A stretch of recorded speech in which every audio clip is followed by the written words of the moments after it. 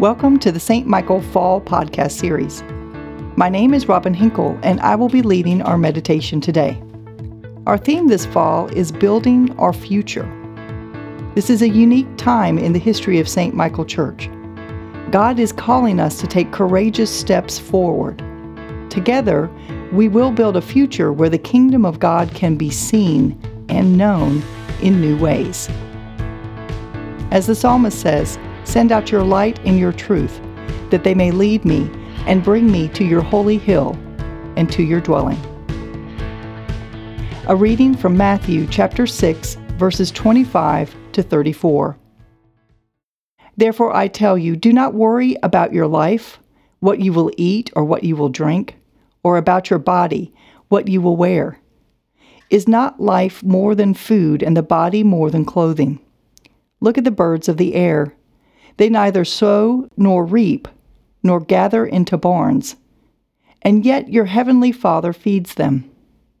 Are you not of more value than they? And which of you, by worrying, can add a single hour to your span of life? And why do you worry about clothing? Consider the lilies of the field, how they grow. They neither toil nor spin.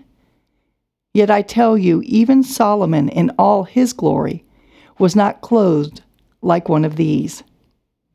But if God so clothes the grass of the field, which is alive today and tomorrow is thrown into the oven, will he not much more clothe you, you of little faith? Therefore do not worry, saying, what will we eat, or what will we drink, or what will we wear? For it is the Gentiles who seek all these things.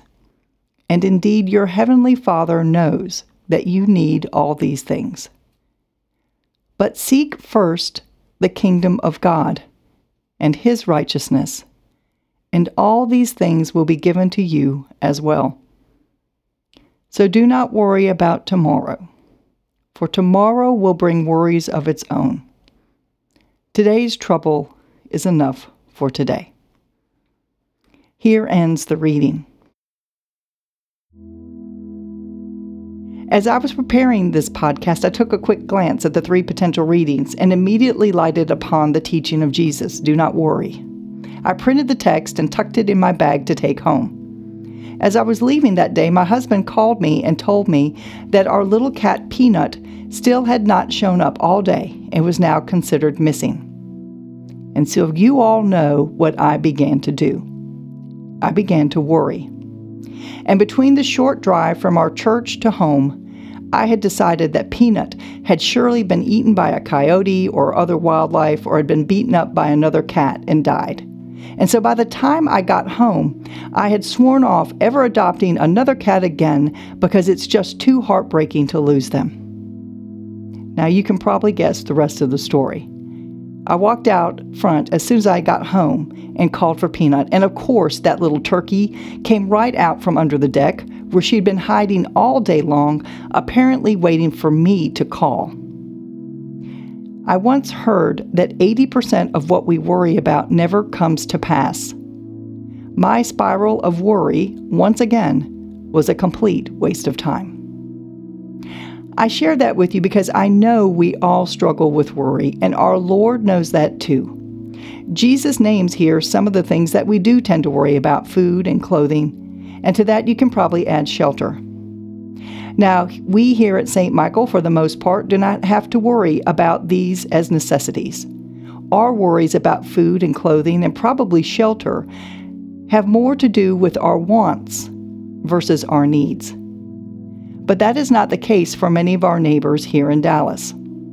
Far too many of them have to worry about what will be their next meal for them and for their children, or how they can afford mandatory school uniforms for their children, or how they are about to be evicted because they cannot catch up on their rent.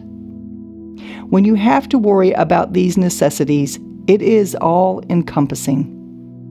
These neighbors of ours are trying desperately just to survive, with no thought or energy for the hope to thrive. I therefore wonder if the lesson for us today is how can we help alleviate the worry of our neighbors around us? How can we build them up and help them thrive? I believe the answer is given to us in this passage from the Lord. Seek ye first the righteousness of God. The righteousness of God for us includes deeply caring for all of His children, especially the sick, the poor, the elderly, and the young.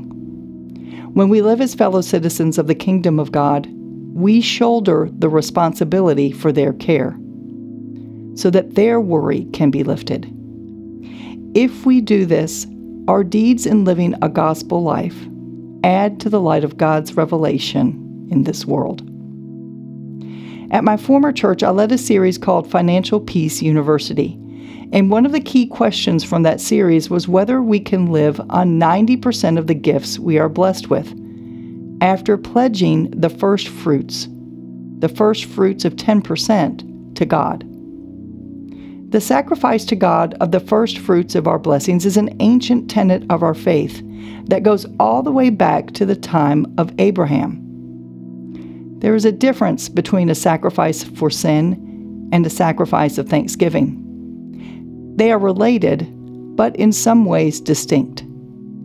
I therefore wonder if this giving of first fruits is actually the key for most of us as we consider what to worry about.